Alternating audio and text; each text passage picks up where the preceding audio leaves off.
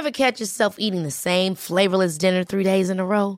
Dreaming of something better? Well, HelloFresh is your guilt-free dream come true, baby. It's me, Keke Palmer. Let's wake up those taste buds with hot, juicy pecan-crusted chicken or garlic butter shrimp scampi. Hello Fresh. Stop dreaming of all the delicious possibilities and dig in at HelloFresh.com. Let's get this dinner party started.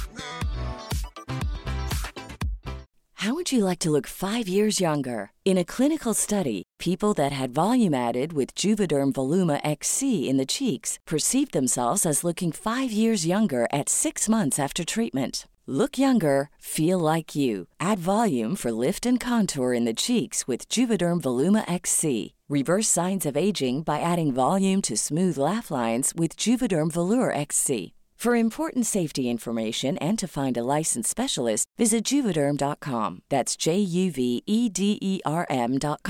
Not for people with severe allergic reactions, allergies to lidocaine, or the proteins used in Juvederm. Common side effects include injection site redness, swelling, pain, tenderness, firmness, lumps, bumps, bruising, discoloration, or itching. There's a risk of unintentional injection into a blood vessel, which can cause vision abnormalities, blindness, stroke, temporary scabs, or scarring. Talk to a licensed specialist to find out if it's right for you. I'm Sandra, and I'm just the professional your small business was looking for. But you didn't hire me because you didn't use LinkedIn Jobs. LinkedIn has professionals you can't find anywhere else, including those who aren't actively looking for a new job, but might be open to the perfect role, like me. In a given month, over 70% of LinkedIn users don't visit other leading job sites. So if you're not looking on LinkedIn, you'll miss out on great candidates like Sandra. Start hiring professionals like a professional. Post your free job on linkedin.com/achieve today.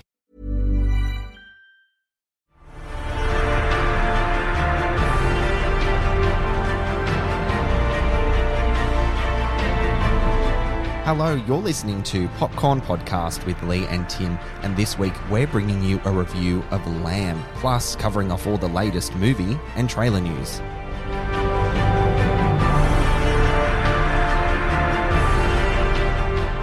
I'm Tim Ifland, movie buff. And I'm Lee Livingstone, entertainment journalist. And we love to talk all things movies and can't wait to dive into Lamb, which follows a childless couple, Maria and Ingvar, who discover a mysterious newborn on their remote farm in Iceland.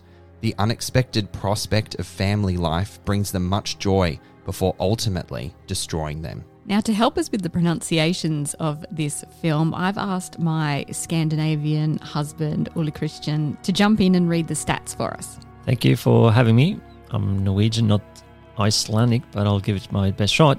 The Lamb movie is directed by Valdemar Johansson, screenplay by Sean and Valdemar Johansson, starring Noomi Rapace, Hilmir Snær Gudnason, and Björn Hlynur Haraldsson. Ollie represents our first special guest on the podcast. Is that right, Lee? I think he does, and although he's Norwegian, he did a pretty good job of those Icelandic pronunciations. Now, Tim, jumping straight into this film, the less evolved part of my brain said, what the hell did I just watch? Then the more evolved film critic part of me wants to delve into where this story came from, and it draws on a mixture of Icelandic folktales. And it's really hard for us to keep this film spoiler-free. Obviously, you're alluding to Icelandic folklore that plays a key role in the story of this film, and we're going to dance around that because I think you can agree, Lee, that this movie, to be enjoyed in its full capacity, is to go in not knowing a great deal about it, to take on the twists and the surprises and the nuances that it plays out, correct? Correct. I think what we can say, though, is the base dark fairy tale is what a lot of stories are built from. A childless couple finds an unusual child and something will always come calling to claim it back. You know, you see it in like Superman, for example. Exactly. An alien child found by the Kent family. There's so many fairy tales that dive into this kind of theme. Yeah, it draws inspiration from many source material, but it is deeply and fascinatingly original. And certainly in the outset, I think that this film presents as quite grounded in reality, doesn't it? As you said, you got like a couple living out their lives on a remote North Atlantic sheep farm. they're delivering baby lambs in the springtime, all those sorts of things. And, you know, Lee, I really enjoy films that present the everyday, the mundane of life with chores and simple things like sitting at the table, drinking a tea and reading a book in bed. And I really liked that aspect of the film, but the simplicity of it, the mundanity, doesn't last long, does it? No, not at all. But it's interesting that you say original because it was actually the winner of the prize of originality at the Cannes Film Festival this year.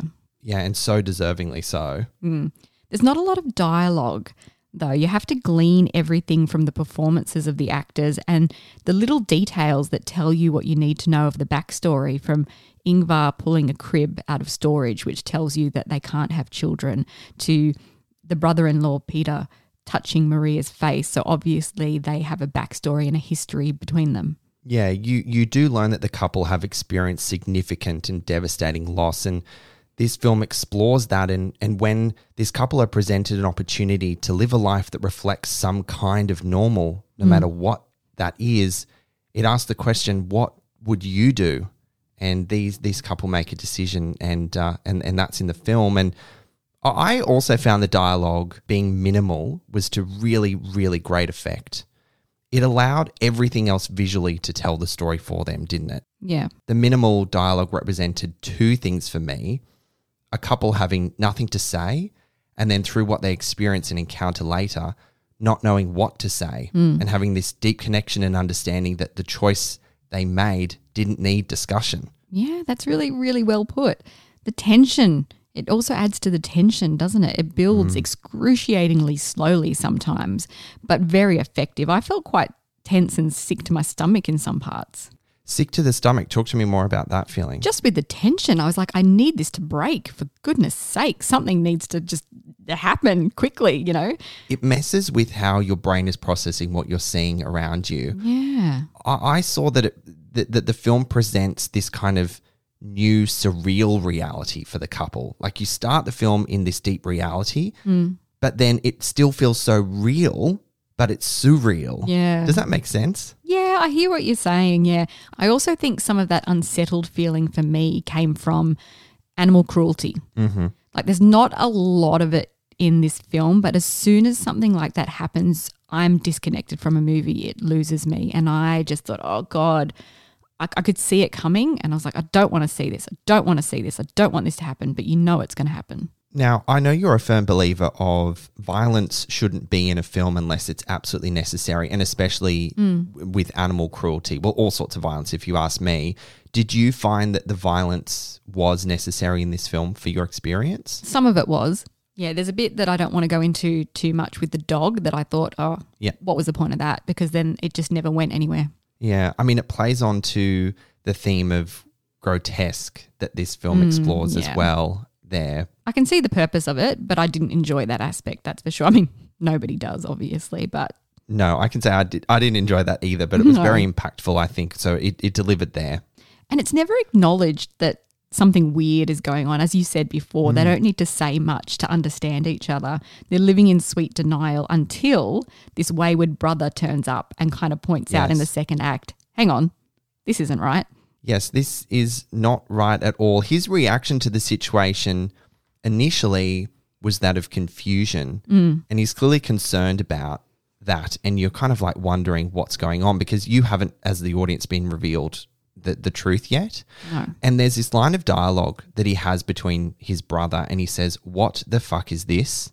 To which the reply was happiness. Did that really pack a punch for you when that was said? Yeah, it's kind of sweet, isn't it? But again, it's that minimal dialogue, and just that one word, happiness, encapsulates so much about what you're experiencing as an audience member and the characters, and it was just perfectly realised. And Ingvar as a character I really enjoyed. He's this lovely, loving husband, very doting, while Maria, on the other hand, is tough and unyielding and a little colder, I would say. I certainly felt from their relationship, I asked the question early on in the film, where is the joy in the relationship? Where is the connection? And the silence between them tells more than one story here. in their experience in their life and their relationship. And then this event happens and the connection between them is felt, and it's quite beautiful, raw and tender with things that I felt about their developing relationship. Yeah, there's a lot in the backstory and you see it through the performances. I had a real deep empathy for these characters as well. Yeah. Not only at the beginning, but during and towards the end. And Ingvar, I don't know if this is a good way to encapsulate him, but he had this rugged kindness to him. Yeah. Did you feel that as well? Bit of vulnerability. That's a really nice way to put it. As I said, I really enjoyed him as a character. All of them actually did a really great job. They're just unbreakable characters, aren't they? You know, they work hard, they love the simple life, and they have this deep connection that doesn't need words.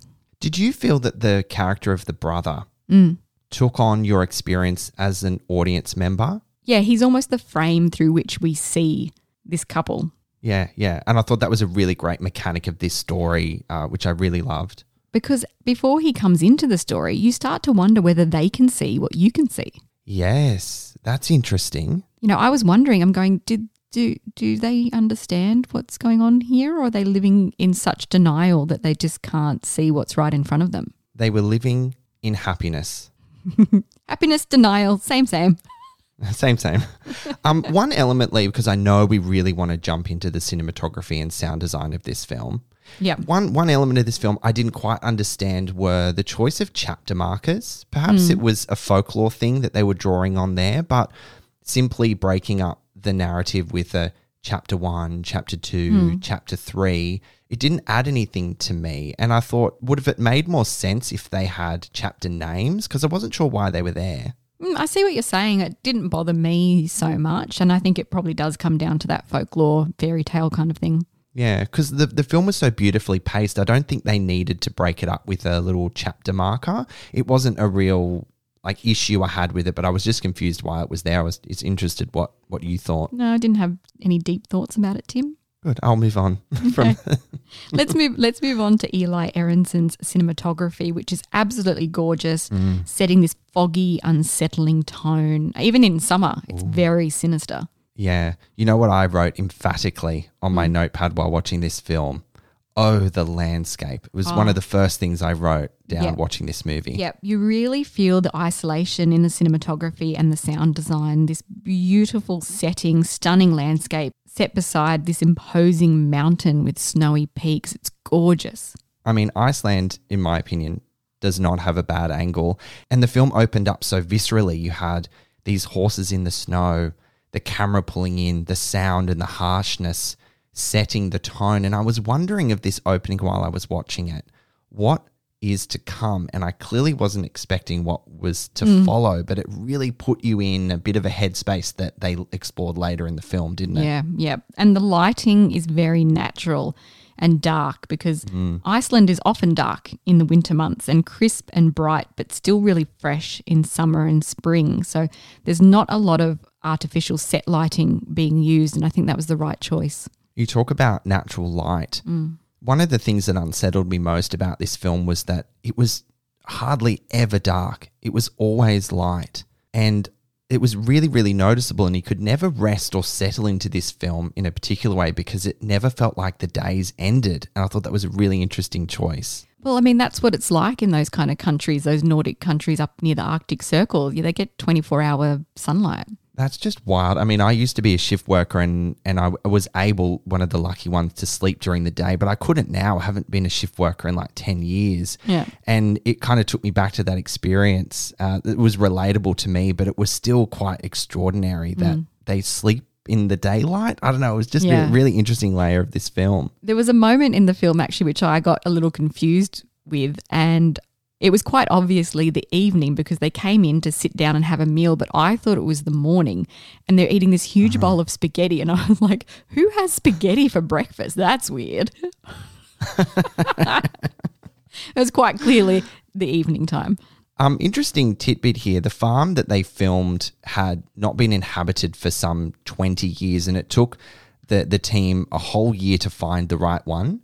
And they did a lot of work to make it the place that the director had in mind for the film. He had very specific ideas on the layout and the shapes that he wanted, the directions and the colors. So it took them a while for them to prepare to shoot there. And it was all finally came to fruition just 2 weeks before they started filming, and to be the rightful home and space and tone that he wanted to have here. And I think that was just a really conscious decision, and I can't imagine it looking any different.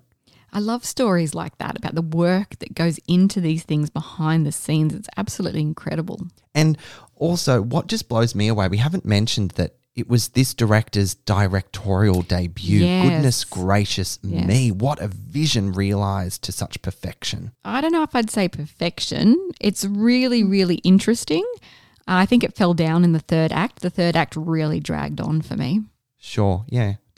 I guess, can you delve into that a little bit deeper for me, or are we kind of walking on eggshells there for our listener? Yeah, I think I'll do it in the wrap-up. Okay, sounds good. Can we talk the sound design, Lee, before we wrap up Sure. this film? It was hard for me to pick an element that I enjoyed most about this film, but the sound design was just incredibly immersive, wasn't it? It was, yeah. It was really simple in the choices that it made. The sound of a car driving on the road, the tractor lifting up the harvest, the sound of rain, the sound of wind, of course, animal sounds because they're on a sheep farm, sounds of digging. There is silence, but it is never silent. There was always something immersing you in this environment. The sound design was one of the most important characters in this film for me. Again, it's that really simplistic approach, but there's a lot of work and detail behind it. And it really set the tone for me straight from the beginning, that really unsettling foghorny kind of sound. It wasn't a foghorn, but it was just really almost like a sheep sound, but really low and guttural, and like a wind kind of sweeping over these isolated peaks. It was really nerve-wracking, and I was like, oh, what am I in for here? Well, yeah, exactly. Guttural, what a word. Love that. All right, Lee, so do you think it's time we wrap up our review and rate Lamb? Let's do it, Tim. This story is ultimately about not being able to fight the nature of things, even in the face of a miracle of sorts. But it's stretched out and then wrapped up with an underwhelming finality that makes you wonder why it took so long to get there.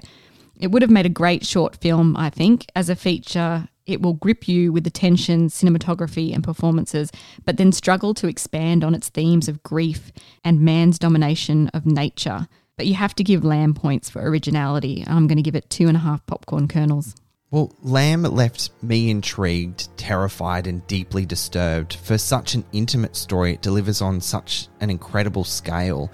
A24 have done it again and continue to produce thought-provoking cinema. This is a film that you will find both beautiful and grotesque. You might not quite be prepared for this one. I'm going to rate Lamb 3.5 popcorn kernels. It's a very different rating there, Tim. That's all right. That's why we're here. Yep. Lamb is in Australian cinemas from October 14, pending lockdown restrictions. All right, Lee, let's jump straight into our news and trailer section. Big news to kick this week off.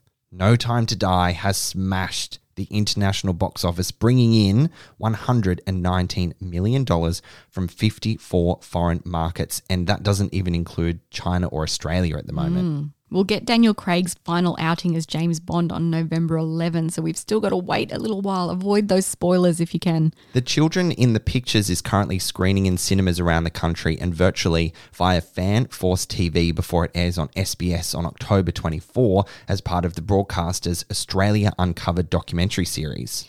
That's right. The local documentary takes audiences inside the Queensland Police Service's Argos, an Australian-based investigative team that has one of the toughest but most rewarding jobs in the world.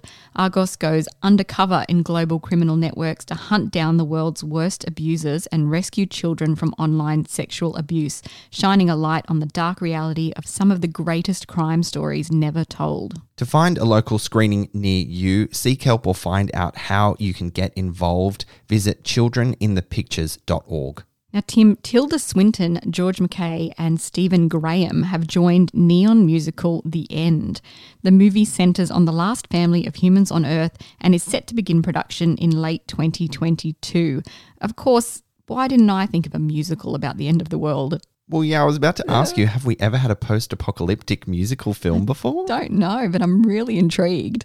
Yeah, and Tilda Swinton, great cast, great lead there. So you couldn't think of anyone better to take us to that world. No. Tim, DC Fandome is happening next weekend from 4 a.m. October 17, and that's Australian Eastern Daylight Time. Join us on our socials because we're going to bring you all the most exciting DC film news, and there's going to be plenty of it. Sorry, is this me learning that you and I have to be up at 4 a.m. next weekend? Yes. You're breaking this to me in our news section, Lee? Good to know. Sorry about that. We can expect big sneak peeks at DC blockbusters, including Aquaman, The Lost Kingdom, The Batman, Flash, and you just know The Rock is going to have some juicy new footage of Black Adam for us. You know it. He's always delivering for his fans, isn't he? Yeah, always, always. Now, the official Tick, Tick, Boom trailer dropped this week. Pulitzer Prize and Tony Award winner Lin-Manuel Miranda makes his feature directorial debut with this film based on the autobiographical musical by Jonathan Larson, who revolutionized theatre as the creator of Rent. Andrew Garfield will play John, a young theatre composer who's waiting tables at a New York City diner in 1990 while writing what he hopes will be the next great American musical. Days before he's due to showcase his work in a make-or-break performance, John is feeling the pressure from family and friends while being part of an artistic community that's ravaged by the AIDS epidemic. With the clock ticking, John is at a crossroads and faces the question everyone must reckon with.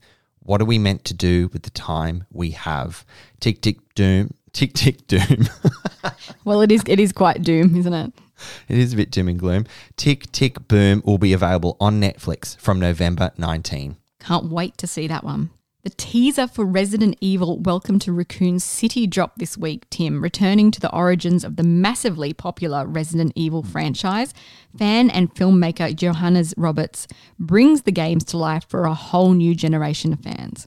Once the booming home of pharmaceutical giant Umbrella Corporation, Raccoon City is now a dying Midwestern town with evil brewing below the surface. When that evil is unleashed, a group of survivors must work together to uncover the truth behind Umbrella and make it through the night. We can expect this origin story to hit Aussie cinemas December 9. It's not far away. Lee, do you think it's too soon to reboot the Resident Evil franchise? I don't know. It's extremely popular, so I think people want it. Yeah, and we've not had this sort of story before, right? It's more of an origin story. I think so. The first trailer for Cyrano brings the heartbreaking, timeless love story to life in a new way. Award-winning director Joe Wright envelops moviegoers in a symphony of emotions with music, romance and beauty starring Peter Dinklage, Hayley Bennett and Kelvin Harrison Jr. Goodness, Joe Wright knows how to shoot a film. This trailer looked beautiful.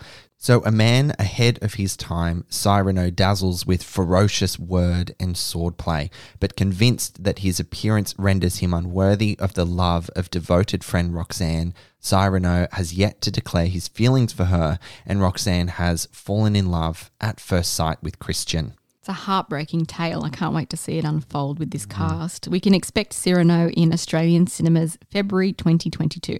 Now, to wrap things up this week, actress Jamie Clayton has been named as the new Pinhead in a rebooted Hellraiser movie, with original creator Clive Barker on board as producer. That's promising that Clive Barker's on board at least. Yeah. There have been 4 Hellraiser films released in the late 80s and early 90s, with 6 more going direct-to-home entertainment. It's a huge franchise. Wow. And although they didn't take in a lot of money, the horror franchise has become a real cult classic among fans. Now, this is another horror cult classic that I haven't seen before, so I'll be watching the original before this remake. Have you familiar with the series? The first couple of movies, yes. I haven't seen all the direct-to-video ones. Yeah, I think we might skip those. They don't.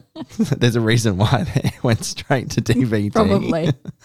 Unspoken truth. Well, that's it for another week of Popcorn Podcast, guys. We covered off Lamb, which is in Australian cinemas from October 14, and you can also check out all the trailers on our YouTube account. Guys, as always, thank you so much for listening. We'll catch you next time. If you enjoy our episodes, head over to Apple Podcasts and subscribe. While you're there, we would love you to rate us and leave a review. You can also find us on Spotify, Google Podcasts, iHeartRadio, Amazon Alexa, and where all good podcasts are found.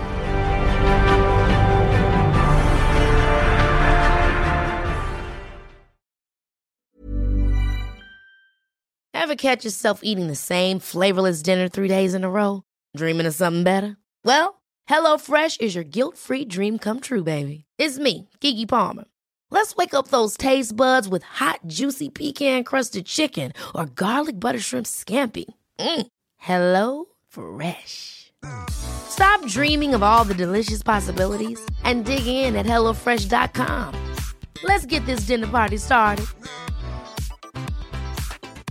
Want to get a chiseled look in the jawline? Sculpt and shape your jawline with added volume from Juvederm Volux XC. Juvederm Volux XC is an injectable gel specifically designed to be robust enough to improve moderate to severe loss of jawline definition. And it is the first and only hyaluronic acid filler approved for the jawline. Add volume to your jawline for a chiseled look with Juvederm Volux XC. For important safety information and to find a licensed specialist, visit Juvederm.com. That's Juvederm.com. Not for people with severe allergic reactions, allergies to lidocaine, or the proteins used in Juvederm. Common side effects include injection site redness, swelling, pain, tenderness, firmness, lumps, bumps, bruising, discoloration, or itching. There's a risk of unintentional injection into a blood vessel, which can cause vision abnormalities, blindness, stroke, temporary scabs, or scarring. Talk to a licensed specialist to find out if it's right for you. Visit Juvederm.com. That's Juvederm.com. Even when we're on a budget, we still deserve nice things.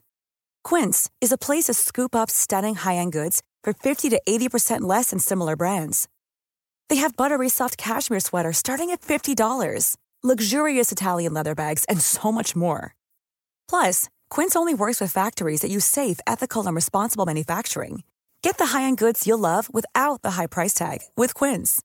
Go to quince.com/style for free shipping and 365-day returns.